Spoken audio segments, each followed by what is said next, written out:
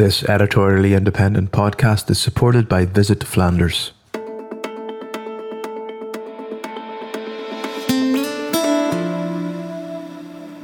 You know, because I would like this to be fairly participatory today.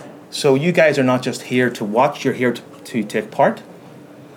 And maybe a good way to start, because it's about Brussels Beer Cafe, is maybe you could turn to someone near you who you don't know and tell them about your favourite cafe or an experience you had in a cafe that you really like for 2 minutes. Doesn't have to be in Brussels, doesn't have to be in Belgium. It doesn't have to be about a particular beer. But if you could just turn around and sort of say, hello, and here's my favourite cafe.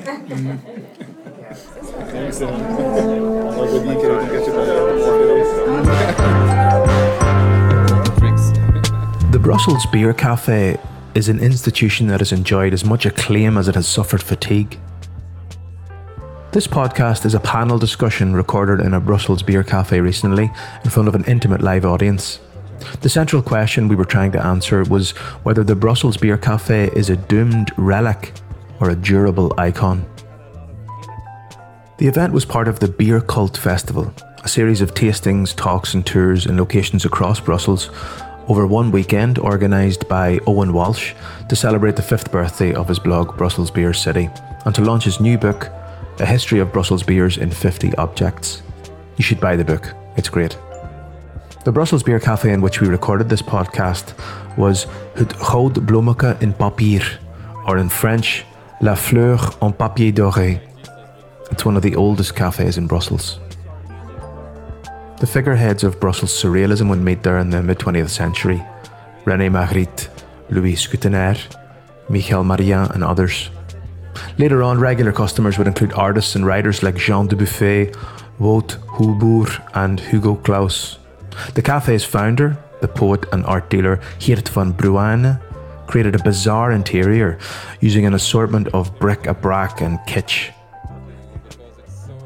To demonstrate how relevant a topic this is right now, whether beer cafes in Brussels are doomed relics or durable icons, the Goud Bloemeke Cafe closed down a few weeks after we recorded this podcast. Its central location in Brussels, its unrivaled heritage and its wonderful atmosphere weren't enough to save it. This is a real crossroads for those in hospitality. And when beautiful things die, they're often gone forever. The panel guests here are top-notch: Yvan de Batz of De La Seine, former cafe owner Jody Lecieux, and the writer, activist and historian Joaquim de Santos Barbosa of Brussels Fabrique. We talked about the romantic power, the complex business, and the cultural significance of the Brussels Beer Cafe, and what might be in store for its future. I hope there were some nice stories there, let's continue this conversation together after the event, maybe in the mornings. I'm Brendan Kearney, and you're listening to the Belgian Smack podcast.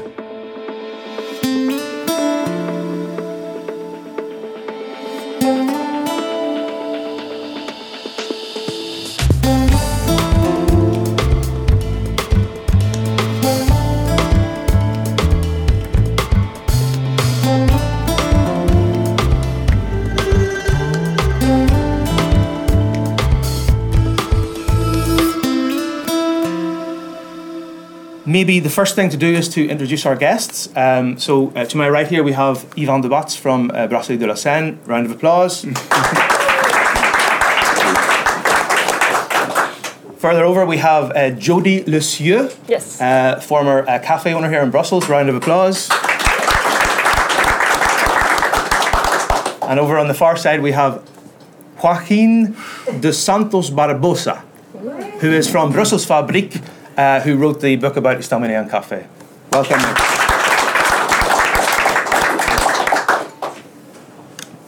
Maybe before we get started... And who are you? Oh, sorry, Who are you? I'm not important, but my name is Brendan Kearney, and I run a small website and podcast called Belgian Smack, where we try to find out more about and celebrate Belgian beer and food.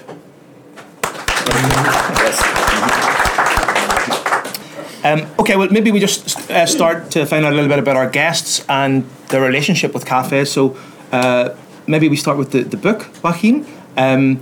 You're part of an organisation called Brussels Fabriek. Could you tell us a bit about that and why the hell you would write a book about Brussels cafes? Okay, sure. Thanks. Hi, everyone. Lovely to be here today. So really glad to be here with this wonderful panel. So what is Bruxelles Fabriek? Bruxelles Fabriek is an organization. Basically, it's a bunch of enthusiasts. There's one of them here, for instance, that are just really passionate about the industrial and social heritage of Brussels. So we really have at our heart to see a bit, how we can put together projects and ways of getting people to know a little bit more about all these facets of local history and social history, which many people don't know all too often, unfortunately, also because the city changes so fast. So basically, we've done a number of projects around that, and one of them was actually this book. So the idea for this book is actually pretty straightforward. Actually, we had one of our former members who unfortunately passed away, who was a collector of objects related to Brussels breweries. And when he passed away, we thought, well, it would be really a shame if these objects just got lost forever, because there was a whole collection around it. And so we thought, let's just take this collection over and let's see what we can make out of it. Let's see what we can do with it. And then we thought, well, actually, you know what? Doesn't seem to be that many books about cafes in Brussels, about the social history of cafes, a bit more saying a few things about cafes. So why don't we use these objects and try to put something together?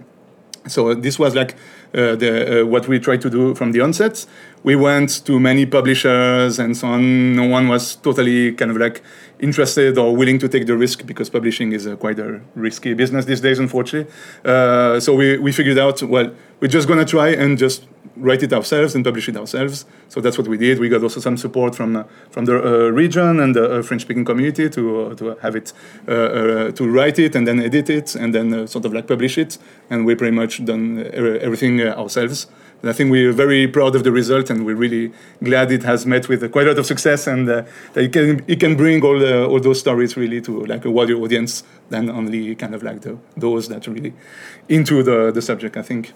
Yeah, so it's like trying to understand Brussels, through this one facet of history or of cultural sort of cachet. And was there anything that you learned while making the book about cafes in Brussels that you didn't know beforehand? Yeah, well, there's quite a lot, actually. I mean, there were many, some bits and pieces that we knew from here and there, we suspected. So in a way, the whole writing up process of this book really allowed us to really go a little bit in depth into these different subjects, and then to figure out that actually there's even so much more that we didn't even suspect. So I think we all ended up, we are quite a whole bunch of co-authors, including Thierry here, and we all ended up learning actually a lot, I think, during the process. Also because we got together activists, we got together scholars, researchers, people that knew about this bit of the cafes, this other bit, and just putting everyone together. Every time we would have a writing committee, would go into endless discussions on what about this and this, yes, this and that. So it was just a very rich process. So was it about like today? Yeah. This and this and this and that. Yeah. So was it about finding personalities, or was it about finding traditions that maybe are lost that you didn't know about, or what were the things that surprised you? I think it was really more about taking a step back on what we assume is general knowledge on cafes, and just digging a little bit into the specifics. And there's a few things we knew or suspected, but I don't know, just look at the very rich history of, for instance, political organizing in cafes in Brussels. There's some things we knew, but then when you talk to actual scholars that have looked into that, and they themselves talk to other people that have other bits and pieces here and there, I think this is how it gets much richer. So yeah, there's an aspect of tradition, there's a whole aspect of how the social life is even richer than we thought, really. So cafes in Brussels are actually the real seat of power in Belgium. Well, I don't know, maybe not nowadays, but there was a whole period of time, especially at the turn of the 20th century, where, of course, a lot of the political life of Brussels was going on in the cafes, so definitely. Yeah. You're not from Brussels, Jody. I'm not. You're actually not from Belgium. No, I'm French. You're French. Okay, so tell us a little bit where you're from and how the hell you ended up here. I was born in a little town outside of Lille, so northern France. Born and raised. And then when I turned 18, I traveled a little bit. I went to Canada for 4 years. I went to Madagascar for a few months too. And then I went back to France, and I was bored. So that was almost 7 years ago.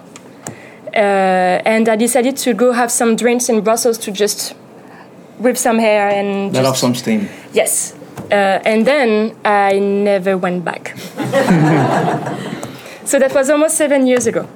But you were kind of working, before you came to Brussels, you were working in cafes, beer industry a little bit, and your family had also been involved. Yes, I was born and raised into cafes and pubs as far as I can remember.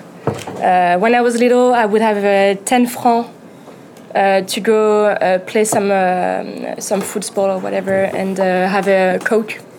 Sorry. Yeah, you know that those nights where your parents, they just keep drinking at the counter and you just fall asleep on the chairs with the coats over you? That was my childhood. And my dad was on in a bar, and then later on my brother owned the bar too. He's 10 years older than me. So I spent lots of hours, many, at the counter with my brother. And it was quite natural for me to own my bar one day. So that was an early ambition? Yes. Actually, to be a boss. I didn't know of a bar yet, but to own something. That was the ambition at first. And then I fell into craft beers and working in bars, and it was pretty natural to me to open my own one after the experience I had before. So what are your kind of the best memories you have, or the most formative memories of working in cafes in Lille? Like the most memorable? Yeah. My first Taras Bulba, actually. In Lille. I was actually working in a really student beer in La Rue de la Soif, like every city has, right? So I was just working there to pay my rent. And I was a regular at La Capsule in Lille, which is a craft beer bar. Before I went to be a regular, well, I had to start somewhere. And I asked the bartender at the time, what should I have? Light in alcohol, easy to drink, straightforward. And he poured me a Taras Bulba. And then it began. And was it like, then I want to work here now? Or how did yes. that? And then, yes. And then you got a job at Capsule? Yes. So how did you get from Capsule to Brussels? I met a guy who was a bartender at the Moeder Lambic. And we became friends and were going back and forth from Lille to Brussels. And I was having drinks at Moeder Lambic. And he is one of the reasons why I never left Brussels, actually. Okay. Yeah. So coming as a French person who had some experience of cafes and pubs and enjoyed that and had a family background, what were your first impressions, and be honest, about Brussels and Belgian beer? My first impressions were that it was so easy and honest. Like when you go to a bar, well, it was 7 years ago, so it was really my first impression. It was so easy to order and have the one behind the counter to understand you and what you want, and he listens. He listens to what you want and what you need. Compared to France? Yes, absolutely. In France, they don't even give any interest in what you want. They just want to make the money, and you want something. They don't even know what sour is. They misted sour and bitterness most of the time. Well, at the time, and they just I need to go fast and make a lot of customers and blah blah blah. Whereas here in Brussels, or I think in Belgium in general, like, okay, what do you want? What do you need? And they come and ask, did you like it? Was it interesting for you to discover this? And it makes you want to stay. It's comfy. Yeah. So it was a much more positive experience. Absolutely. Okay. Yes, I wasn't expecting you to say that. Yes. No, that's great. When I asked Yvonne about the panel and we were talking to Owen about inviting Yvonne on, the first question he had for us was, are we talking about Brussels beer cafes or are we talking about Brussels cafes? So why did you ask that question, and what's the distinction for you there? You know, and why would you ask it? Well, just because the beer cafes, of course, are interesting, but most of the time they attract one same kind of public, and so I find them less interesting from a human perspective, because you meet way less different people. What I love in Brussels Cafe is that you will meet the entire world actually, and so it's way more open-minded and interesting. So that was the reason of my question, because I think you lose the essence of the Brussels Cafe and of Brussels if you speak only about the beer cafes. It's something different. And by public you mean, like, we're talking, how do I say this possibly? The beer enthusiast. Yeah. The hard beer enthusiast. And I mean, is it in your mind? Is it we should have beer cafes, which are for beer enthusiasts, or we should have cafes which have better beer, and we should fight for that kind of third place thing, that rather than have the beer cafes? Yeah. Or do you think there's a place for both? The second category is, of course, my favorite, because it's there that you can really do something for the people, not tell them you are obliged to drink this, otherwise you look like a loser. But okay, you have a choice. You have the classic selection of, let's say, the common beers you find in every cafe, industrial ones, less industrial ones, whatever, but easy to find. And then we have those more niche products that are made by craft people, local or not, and you can try them, and maybe you will like them, maybe not. You go back to your classics, and there is no judgment, but just a place where you get the possibility to open doors to people. It's really that. No, and I like what you say about, like, no judgment, because I think that's a thing that the beer industry has. But there are challenges to creating a space like that. You know, brewery ownership of cafes, price points for certain bar owners, and we'll maybe get into some of those later. But I think what's interesting about your background, you know, pre-Yvonne the Brewer, is that you were actually a social worker. Would that be the best way to describe it? Yeah, definitely, yeah. And what did you do in that sort of role, and how did that shape your view of the cafe as a social space? Well, actually, I knew before I was a social worker the importance of cafes in a society like ours. I mean, for me, the cafes is one of the main pillars of a society like Belgium in general, and Brussels in particular, because it's a place that saved many lives. Of course, there is always the issue of too much drinking, which is not good, blah, blah, blah. We know all that, so let's put it on the side. We are between adults here. But honestly, the type of cafes we have here, and the fact that in those cafes, and especially in Brussels, you can see many different layers of population. I mean, 20 people, blue collars, poor people, rich people, educated people, less educated people, whatever, and that you can get that mix. It's again an open door towards the whole society. You learn to be, I think, a better citizen in those kind of places, and also it's for a lot of people. It was and still is today. The best of those cafes will be like their second family. You know, many people have problems, and this is not stopping by far today, unfortunately, and they need a place where they can just chill out, relax, and be listened. And this relates to what Jody was saying, that in our cafes, the tenants, the owner or the staff, most of the time they listen to the people, they talk to them. You have a social work to do when you're a bartender in a cafe, definitely. Yeah.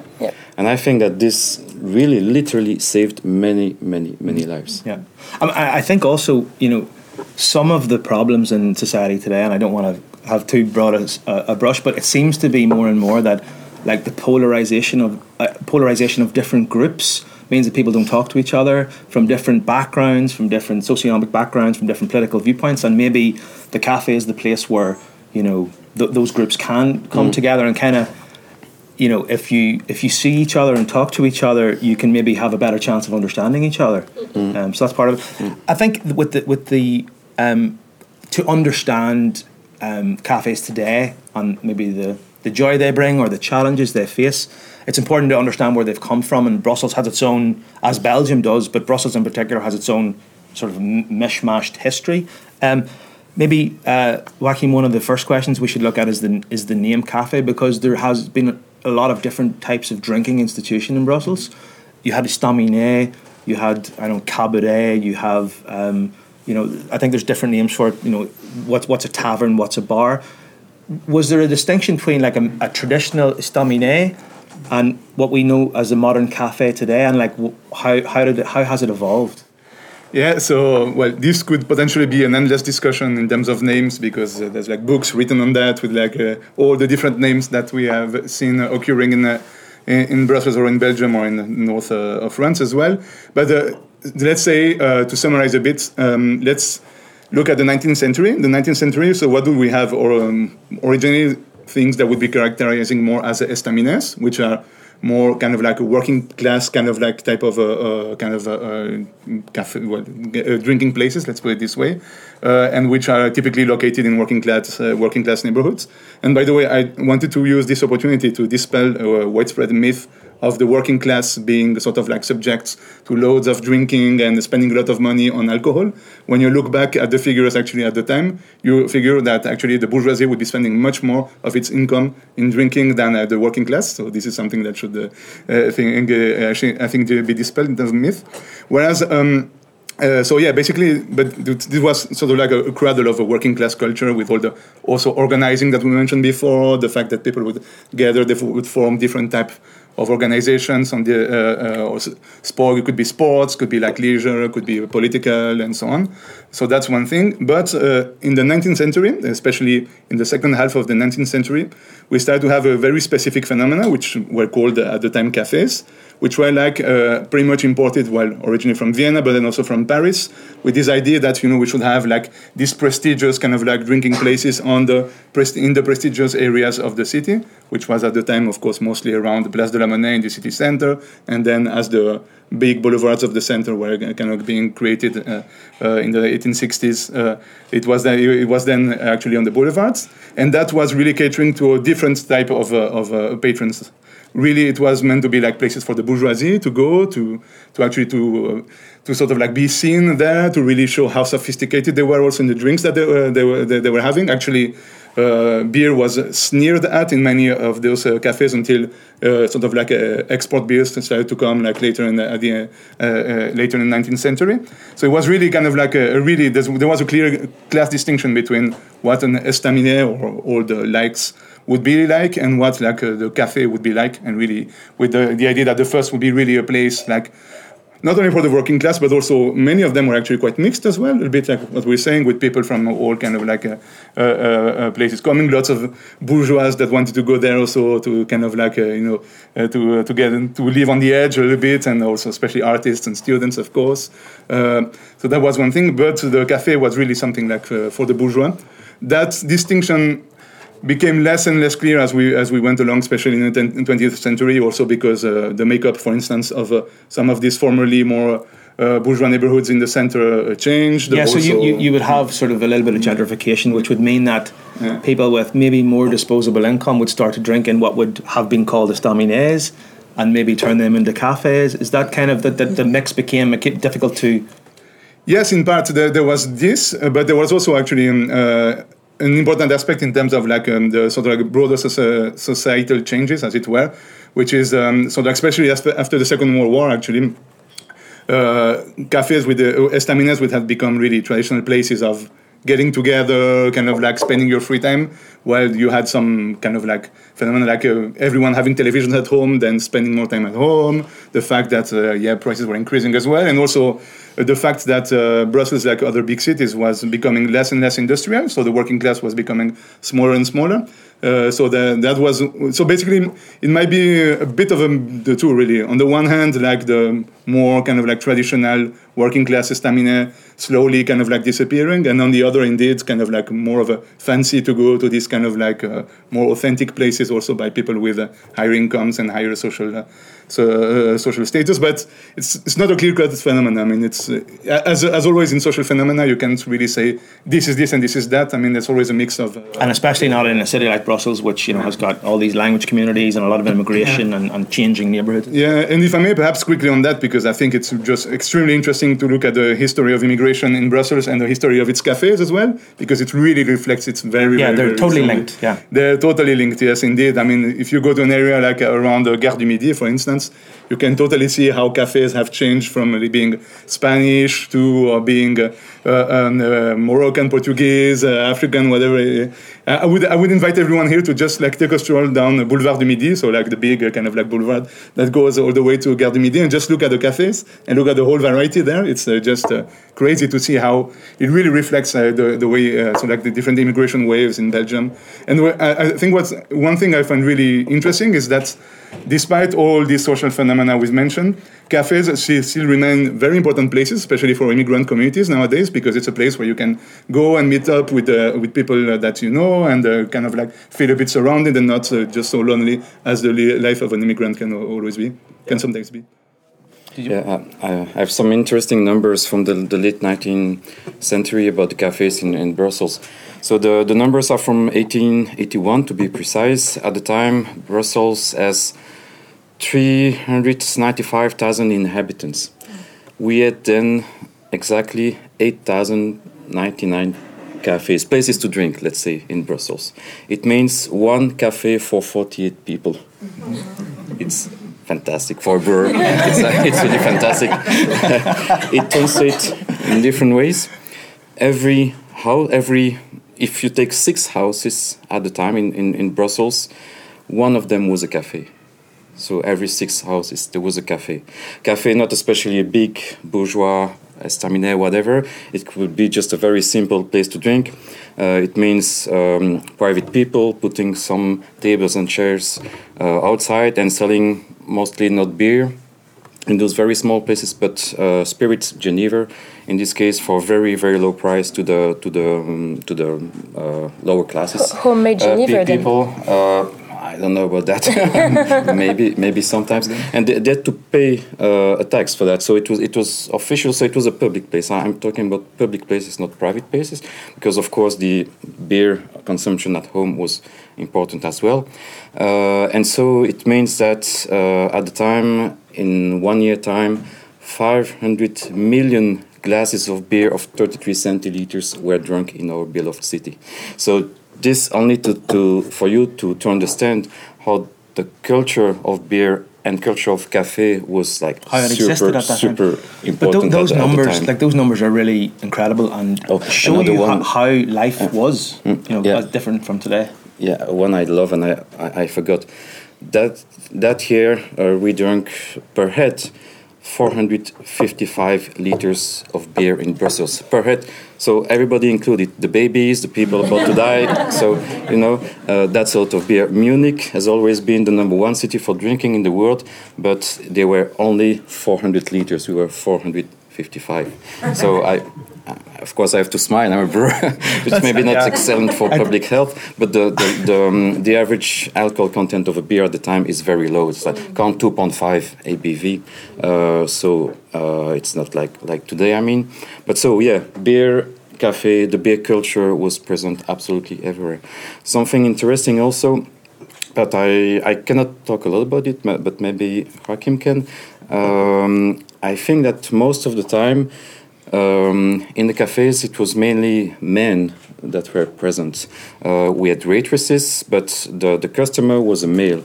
But in Brussels, I read that every Sunday was the day where the wives would go to the cafe with their husbands, actually. I'm not sure that we have that in many other cultures, that massive presence of women 1 day a week, okay, but it's something at the time. But the wives and the children. Because when you go to all these staminets, usually you have all this. You have this corner of wooden games that you can put to your table, and I think on Sundays it's the family day, And so the games had to be there for the kids. Yes, and you would go to the cafe or to the estaminet with your family. That stop me if I'm wrong, but I myself go into Flanders estaminets with my kid and my husband on Sundays, and we play games and wooden games and have beers, and we are not the only table to do that. Like you can see, every table they have kids and stuff. Yeah. But some of those statistics and what you were saying, Joaquin, show you just how much like drinking in a cafe has changed as society has obviously changed dramatically. You were coming in, if we look at a more sort of practical, contemporary sort of time, you were coming in to start up a cafe, right? So what were you seeing as the challenges to start up a cafe in Brussels when you did 2017, 2018? We opened the bar in 2017, in December. Yeah. So, yeah. So what were the things that were, like, what did you see? Was it obviously challenges, but what were the opportunities that you saw as well? Well, we started with a big challenge was to be craft only. That was the main challenge. It was to be craft only, not only in beers, but in everything. From the water that wouldn't be from Pepsi or Cola, the juices, the soft drinks, even the cheese would be from at the time La Fruitière. Like really, like we really dedicated the bar to a craft only. So the challenge was to have craft please the people, please ourselves, because if we are the owners, if we decided to buy a bar and be the owners, is for us. But the main problematic is to make money. Let's be honest. Like if you open something, it's not to just survive; it's just to make money. So, how do you put some craft and make money at the same time? You have to compromise. So the good thing that we had 18 taps.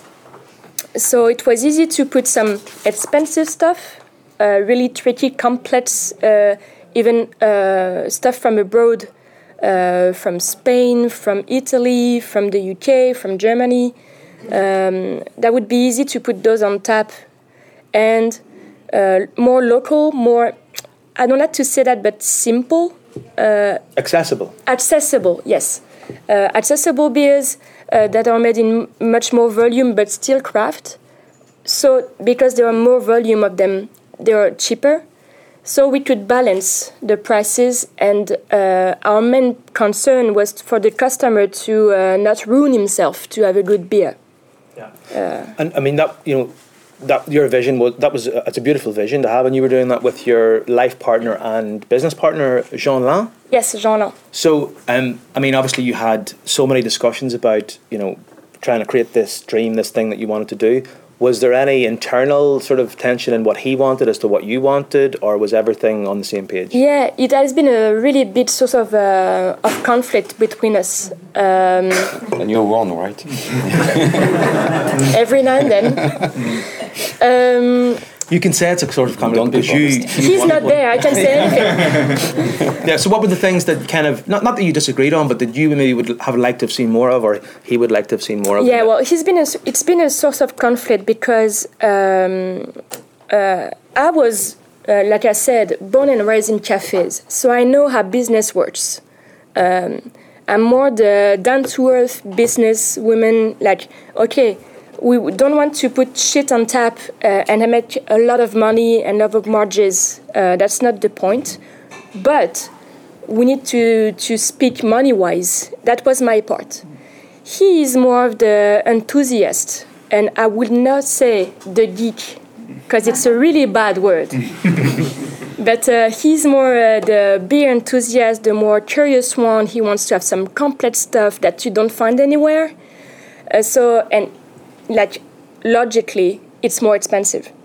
So that was to make a balance between having, let's say, cheaper stuff accessible and nice stuff to bring the people that would spend money on more complex stuff.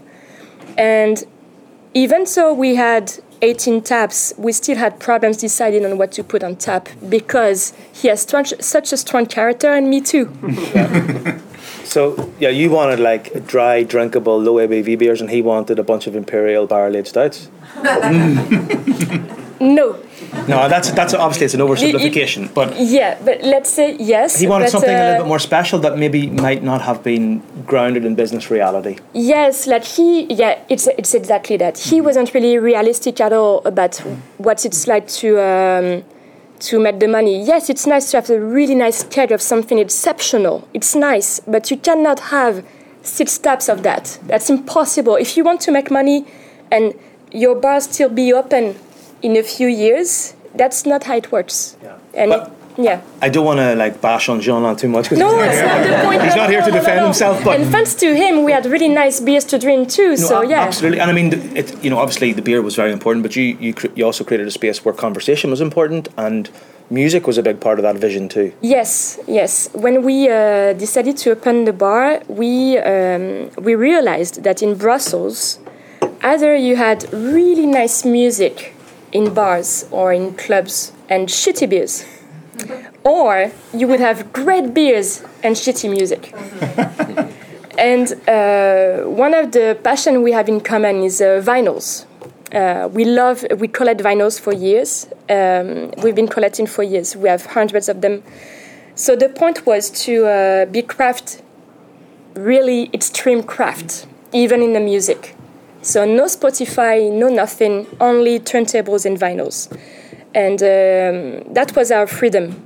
Actually, when we bought the bar and decided to be by our own, we bought freedom. Yeah.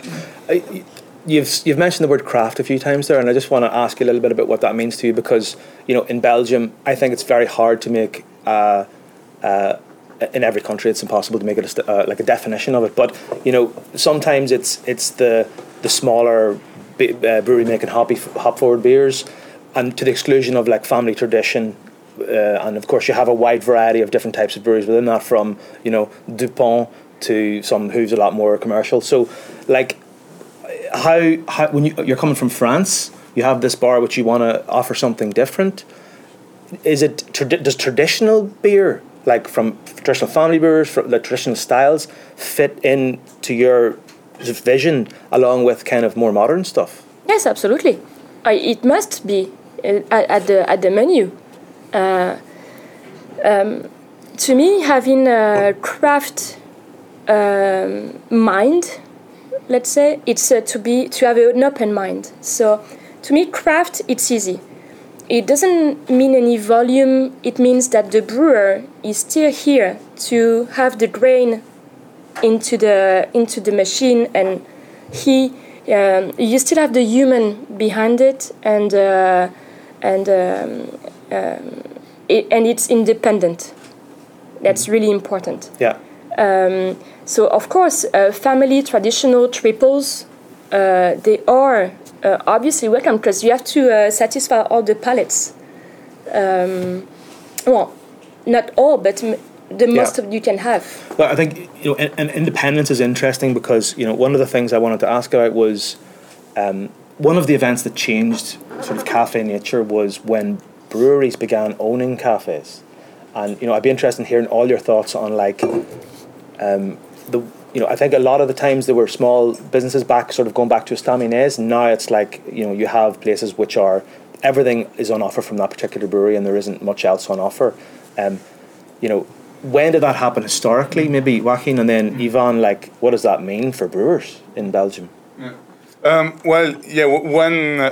Again, it's one of those phenomena that just went on. But let's say that from the end of the 19th century, breweries became really serious about having their own brand, with the Willmans being one of the first, with of course the Café Hôtel Métropole on Place de Brocaire, that probably most of you know. This was really a way of kind of like putting forward their corporate image, as we would say nowadays, and sort of like also, and in a way also was part of the whole movement of putting beer back into like onto the bourgeois table as well, sort of like instead of it being sneered at being something that people would fancy having. But Willmans built quite a quite an empire in terms of like owning cafes and I mean many other breweries also did. Of course, they weren't the only ones, but perhaps also this is something we were commenting with Yvon before. It's true that at the time when Interbrew bought Willmans Coppens, they were more interested in actually their real estate than in the actual beers, right? So, which is, I think, even for a lot of modern family breweries who have a lot of properties regionally. It's their distribution network. Yeah, exactly. And it's such a big value of the brewery as it is today. And you mentioned Willmans Coppens, and that name still lives on in front of a lot of cafes today. Yeah, indeed. We shouldn't underestimate, the fact that distribution is absolutely crucial in the beer business, and the fact that the fact that breweries could actually own their own kind of like cafes and they could first of all, of course, impose their own beers, but they could also make sure that there would always be like actually people to drink their beers also, which is something very straightforward. Because what I'm interested in, like obviously, it gives you that distribution power to not save your own brewery, but to make sure your own brewery is stable. But I'm also interested in what it does to the rest of the beer scene, because it locks people out from a lot of different properties. Yeah. Maybe if I can add one thing on that. I mean. After the Second World War, there was like a big wave of consolidation in the Belgian beer industry. And the good part of that was also because of that, actually, because of the distribution networks becoming bigger and bigger. And that meant that, of course, like cafes themselves, they were increasingly sort of like tied to the breweries. So those brewery purchases were part of property purchases. Yeah, indeed. Yeah, they were. And I think it's probably not a surprise that so many Belgian breweries disappeared between say the 50s, 60s, and the 80s, 90s. It's also because of that, because of this consolidation. And then, of course, if there's no way you can sell your beer, how will you survive as a brewery, really? So. How will you survive as a brewer? Good question. No, I think of course it's a problem for the smaller players because they can't have a real access to the cafes. But everybody knows that basically. But it's a problem for the cafes as well, because especially today. Today, a lot of people they want at least to have some choice and to have at least one beer on draft, which is craft and local. And if some cafes can't get that because of brewery contracts, as we call them, they will lose clientele. Actually, so it's a big problem. There are some big players who are specialized in blocking absolutely everything, and it's not especially the one everybody thinks of now. But there are some regional family brewers with equally as restrictive contracts. Oh yeah, of course. But those kind of contracts, they are blocking some cafes to be successful today.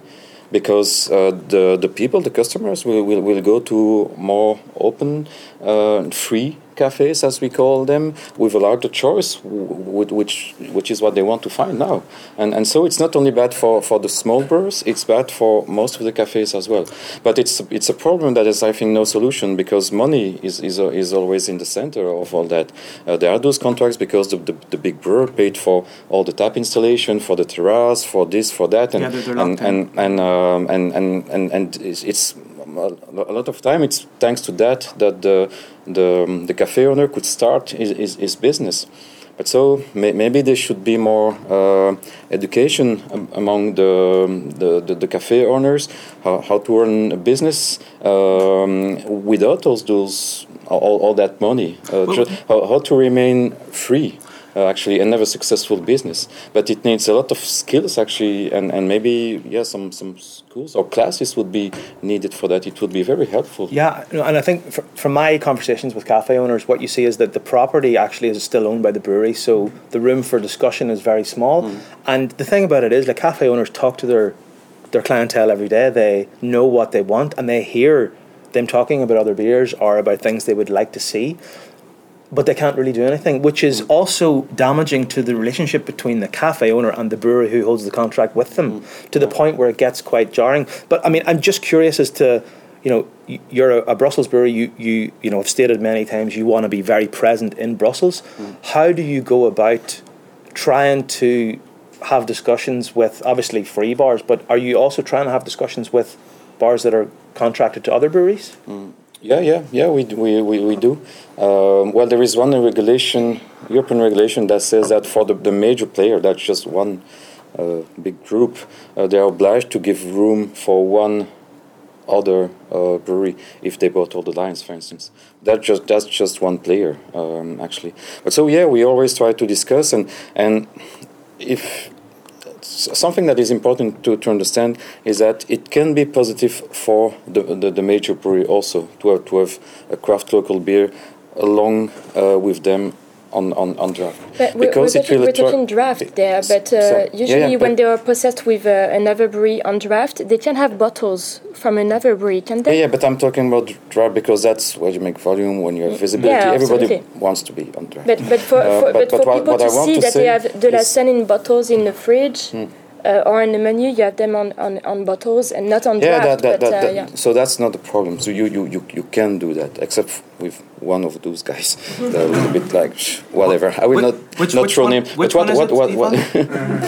I wanted to say is that sometimes it's better for the big brewer to have a craft beer on draft because it will attract more people in the seats. and they will start.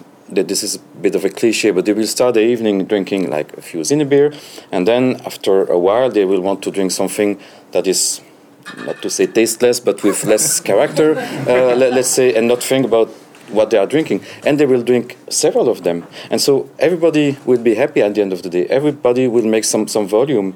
And without that craft beer on draft, the customers would have go somewhere else. And the big guy would have sell less of his lager. Yeah. I mean, so lager. It's because I was about to say pils, and it's a real lager fermented at high temperature. So this is why it's a bit confusing. But whatever. So yeah, no, I mean that's from your point of view, then, Jody. So that's one side. On the other side, did you have people coming in and saying, where's my dupe? Well, when we looked for a place to open the bar, one of the main characteristics we needed was to be free of brewing. That's what say free of brewers. Yeah. That means we can put anything we want on tap. It's not owned by anybody but us.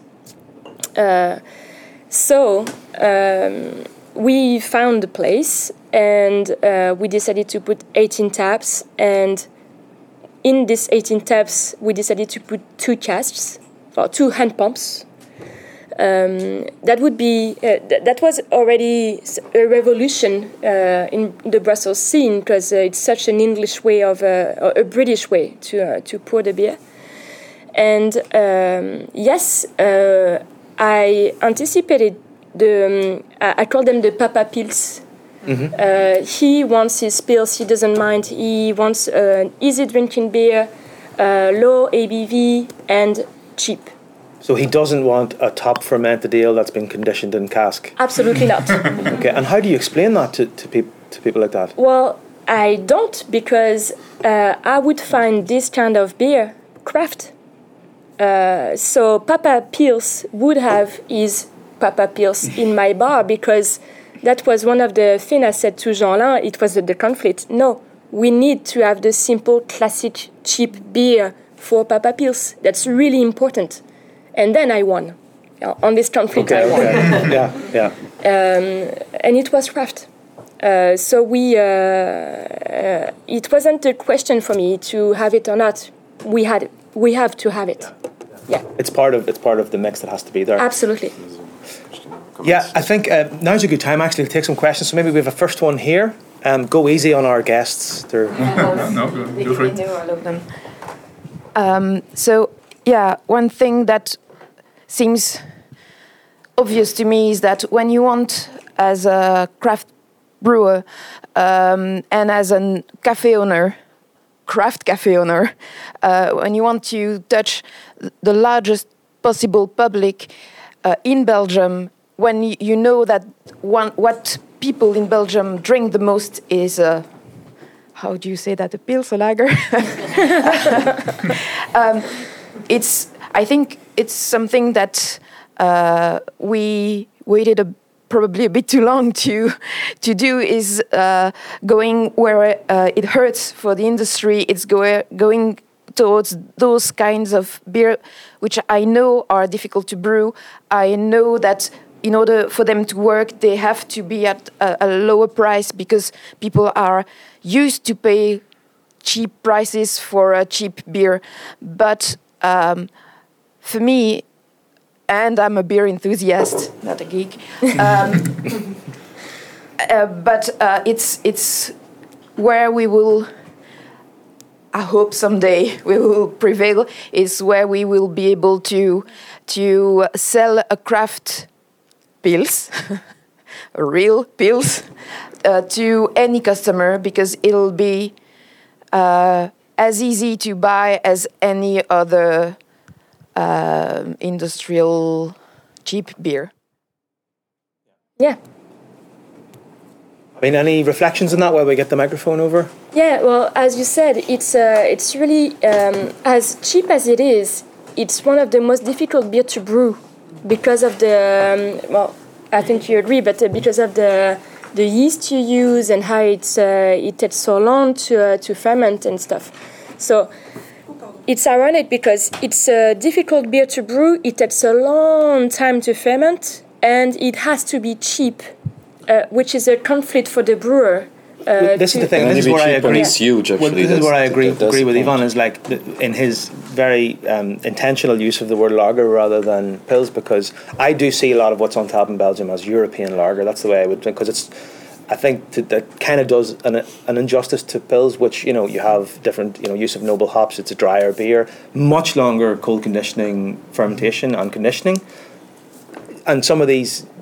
Beers that you see on tap in Brussels are being pushed out in 7 to 9 days, which is why the prices can be kept low and economies of scale.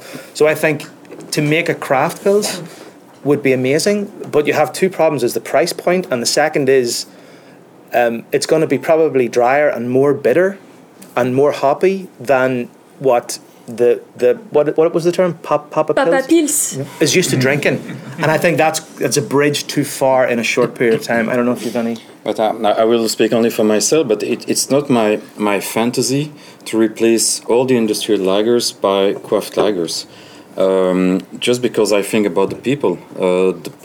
A lot of people don't want that. They are very happy with their industrial lager, and I fully respect them for that.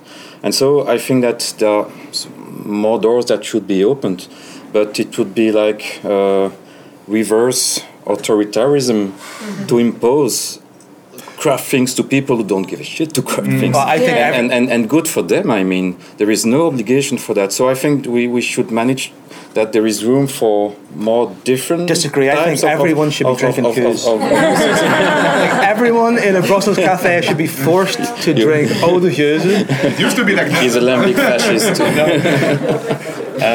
Next question. So I've been really impressed by how much of a personal commitment the panel have had and the choices they've made about writing, about creating a brewery, about creating a cafe. I'm also aware the world has changed with COVID, and we see all sorts of things coming down the track. The question I wanted to ask was, if you were doing what you started out with today, would you do it the same way, and what would you change?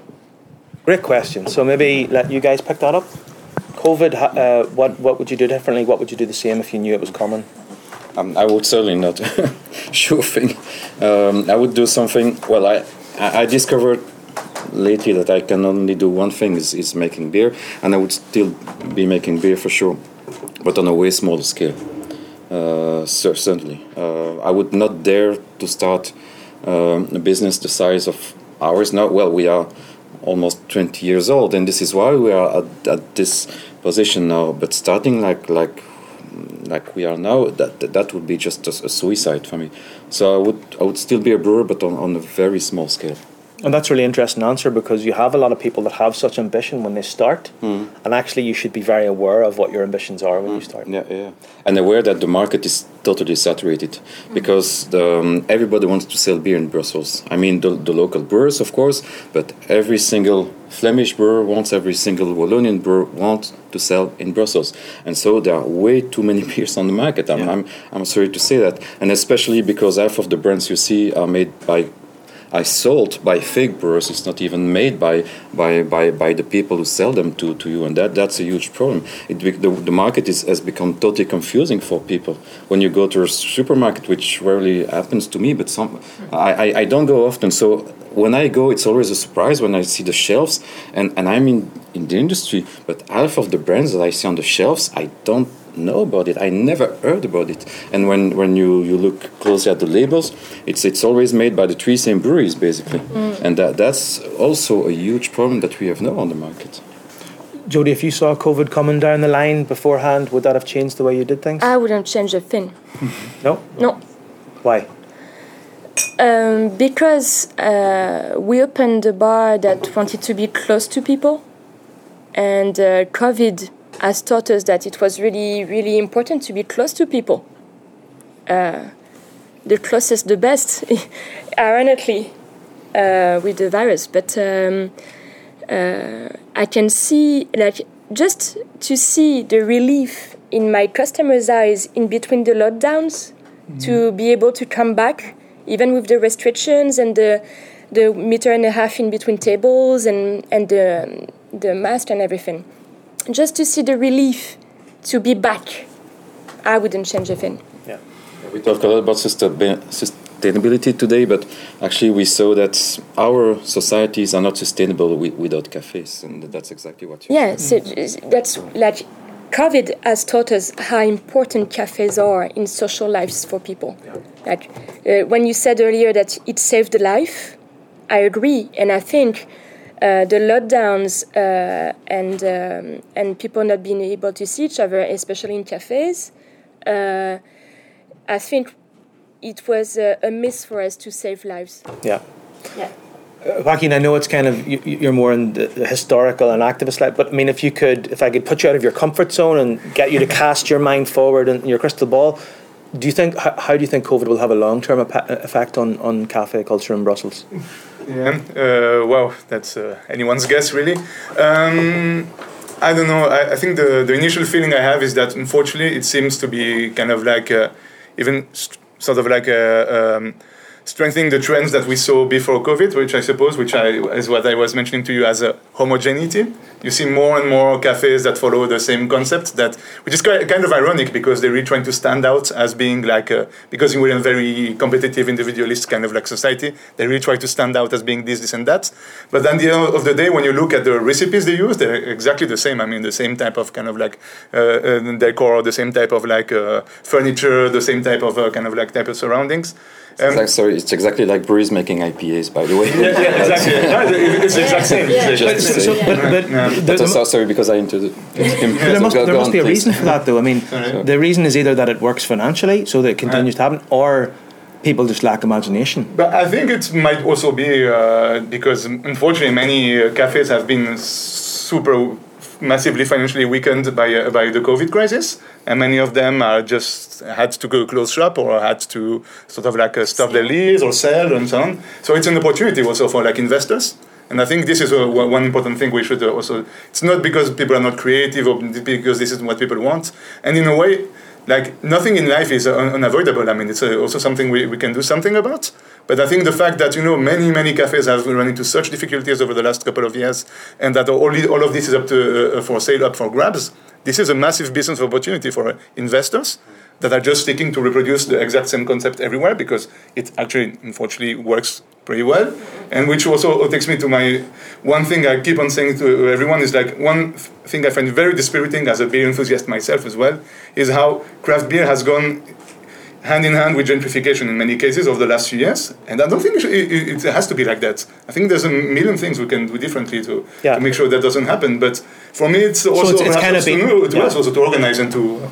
It's been tarred with sort of the negative connotations of hipsterism and moving into areas and destroying the soul of a neighborhood, effectively. Yeah. And by the way, this is our main proud, is that we made a beer that the normal people enjoy now in the corner Jupe Cafe, let's call it like that will never be gentrified. Mm-hmm. So it's still possible, but it's very hard, and the main tendency goes against us.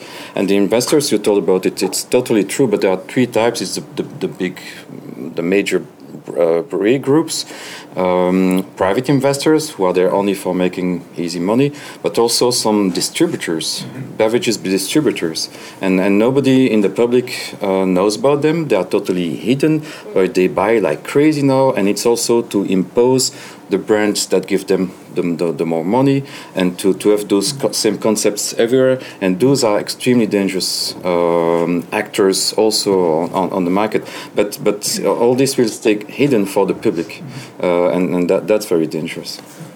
Any more questions? Yeah, Have you got a microphone? Yeah. Hey, if we could maybe just touch upon, so there were two things regarding how politics was less or more involved in cafes, and how cafes has saved lives previously. So if you could maybe compare how was that in the past, and how was that relate to nowadays, because if it could be still the same, and to what extent for both topics, so saving lives, quote unquote, and also in politics or any other new social change that can be prevalent in today's world. So, how were they a seat of political power then, and why is it not the case today? Yeah, I think one thing that worried the powers to be and the establishment a lot about cafes, and especially working class cafes, is that there were places where they couldn't control. So they didn't quite know what was happening in these cafes, like in the middle of all these discussions and all of that. And I think to some extent it was also kind of like a safe haven for many people also that want to organize, because when you were in the factory, when you were even like in your day-to-day lives, you had a lot of social control, whereas in cafes you couldn't find places really actually where you could organizing, discussing about political subjects without anyone really sort of trying to watch. But by the way, it's unsurprising that of course the police would be actually going to the cafes quite a lot and trying to have informants to know what was going on, because obviously they knew that something was brewing, quite literally. So that was something. Can it still happen nowadays? Well, I think cafes still remain a place which are probably much more watched now than back then, also because there's so many more surveillance technologies these days that it's just extremely difficult to avoid being watched. But they still are kind of like one of those kind of safe havens where you can actually take a step back and try to kind of look at things differently. And I think in many ways, for me, perhaps the threat would be that if we go in this direction where cafes just remain places where you just go with separate groups and people don't really interact with each other, for me, it's part of this whole aspect of we kind of we have lost so much to individualism and stuff with this aspect of organization. So it's maybe part of a broader cultural shift. I don't know if I'm clear, but that where people should also try to meet up again and try to also kind of do stuff collectively again. But I think cafes can do that. Yeah. People talking about politics has become a little bit more, I think, more sensitive, and I think the cafe is still one place where that definitely happens. The other part of the question was about saving lives. So maybe you want to give maybe more of an example about how that's the case with cafes. But the question was making comparison between, say, 19th century and now. I don't really know, and I don't claim to have any expertise on the subject. But I think it was basically the same. The people, especially for the lower classes, living in very, very small housings, they needed just to breathe. Well, breathing in a cafe where everybody was smoking is a concept I understand, but you mean I mean socially breathe and meet other people and because of course there is always a problem of alcoholism, and it was massive in Belgium, not because of beer, because of bad Geneva at the time in Belgium, whatever. But those people would have done the same amount at home. But a good thing that happens in a cafe, but it has two faces, a positive and a negative. But I think that the social control you have in a cafe is important. Of course, the social control can push you to drink too much. But I think in good places, at least the staff, the owner, and the other customers will still watch you. And if you are friends with those people and you go too far, they will be there around you to say, "Hey, Joe, calm down. It's not necessary to drink so much," etc. In the context of a big party, I know that the people will more push you to drink, but the reverse exists. I mean, it's you are with other humans, and most of the time there is empathy towards you, and they will help you if you need it. I've seen that many times. Yeah, and as a sister of a bar owner, when I was a teenager, well, close to be an adult, but still, I knew once I put my foot in my brother's bar, nothing could happen to me. And I would go in a neighborhood having a marathon. I knew, she's Jeremy's sister. Nothing can happen to me. And he knew that. And I know when my son would be able to do that by himself, if I bring him to the right bars and cafes, I know he has many uncles and aunts everywhere that nothing's going to happen to him ever. You protect each other from the drinking or from any problem you can have related to the drinking. That's the cafe ambiance, I guess. And very concretely in the Marolles, most of the cafes, the typical cafes, are gone, and it's extremely sad. But I've witnessed myself moments when a regular was absent in the cafe. Everybody was panicking, and they went to knock at his door, and sometimes, unfortunately, they found the person dead at home. Sometimes one person had a heart attack, and he could just be saved just because of the empathy that surrounds you when you are in a cafe where you are a regular. That's a second family. Yeah, definitely.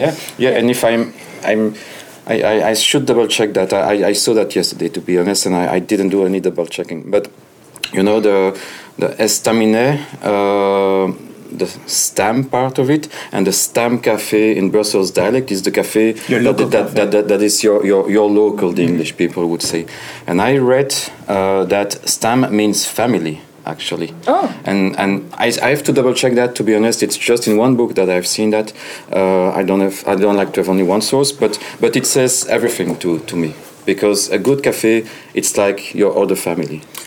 Well, I mean, we're all here together in the cafe, so I guess we're all family today. And you all know each other's favourite cafe moments and experiences from earlier on. Do we have one? Did I see one more question? Yeah. Yeah, it's kind of, listening to what you're saying, the word hospitality is coming to my mind. And I think what so many bar owners are so good at is the hospitality side of it. But if we think about the 21st century business models, if you look, the big brewers are going up and down the supply chain, aren't they? And we talk about things like platforms and technologies that these tied venues have. And I'm just wondering, the cafe owners like you and the brewers like you, Ivan, they're quite fragmented when you compare them with the big brewers. So how is it that you can speak to each other and that you can network, to use another 21st century term, so that you benefit from the technologies, the platforms that exist, and the consumer benefits too? That's a really good question. So, does that thing that exists maybe in the bigger brewery supply chain exist for you guys? A way to use technology to streamline orders, to communicate with each other, to find out where you're ordering your beers from different people? I'll start. When we opened the bar, it was really important to us to have a really, really straight connection with the brewers we work with. And it was impossible for us to sell a beer that we don't know who made it. We needed to know who made it personally. We would prefer to give money, a lot of money, to a brewer that made something so, but we know we trust, and we trust that it can improve. That someone who makes the perfect beer in the world that would sell like this, but he's a real asshole. That would be the first point.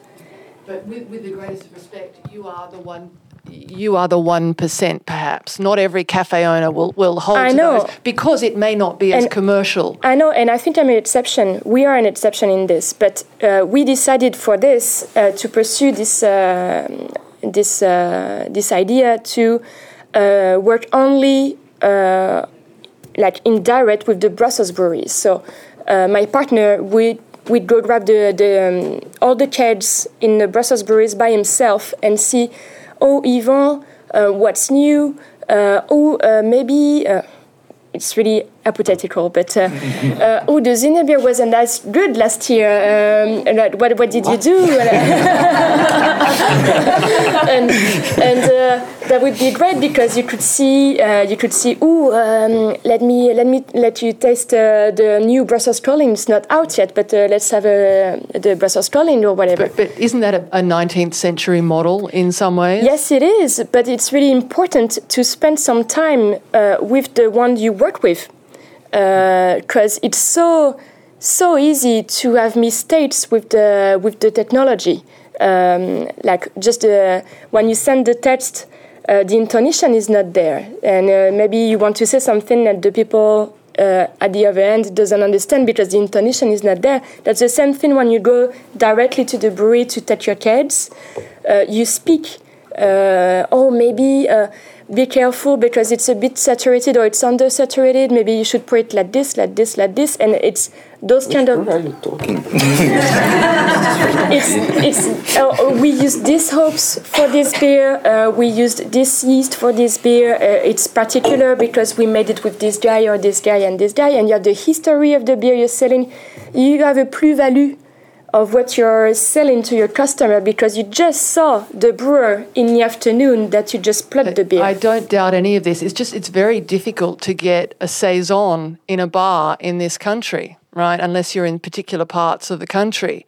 So I'm asking really about the scalability of what you do so that we can enjoy the different beers that are so well brewed around the country. Yeah, well, it's much work. It's much more work. You just have to take yourself to the brewery and talk to the brewer and to understand what you sell and talk to him. And it takes hours on top of your schedule, normal weekly schedule. But that's the job. A good owner, a good bartender knows his product. I think that's how you sell good beers. We make it easier for the bar owners. We spend our lives in the cafe, so they don't have to come to us. They can, of course, they're always welcome, but we are often in their places, actually, like all of us. You have a nice team. But I think it's a good question. Maybe that's more of a question about the future sustainability of, inverted commas, craft, because of the fact that at essence what it is it's that direct link to the producer, it's the direct link to the cafe owner, and maybe that's not scalable. I don't know the answer to that, but I think it's a really interesting question. I think we're pretty much finished unless someone has a very burning... Okay, great. So I want to thank, first of all you guys for coming. We can't have this atmosphere, we can't have the fun, the crack without you guys here. So please, first of all, give yourselves a round of applause.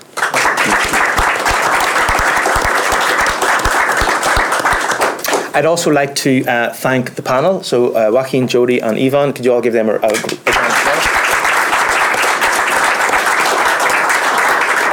Belgian Smack is a big team effort. We have Cliff on photos and Peter Jan on audio, so please thank them for all their work today. And special thank you to Owen for including me in the roundup of beer cult events this weekend, and I want to wish him all the best with his book launch this weekend. So round of applause for Owen. And to you. So let's all go out and have a drink together, and maybe I'll see you again at another event, and enjoy the beautiful sunshine here in Brussels this weekend, and we can continue our chat later. So thank you all, and I hope you all listen when we publish the podcast later on. I had a question. Yes. You love what you do. And we cut.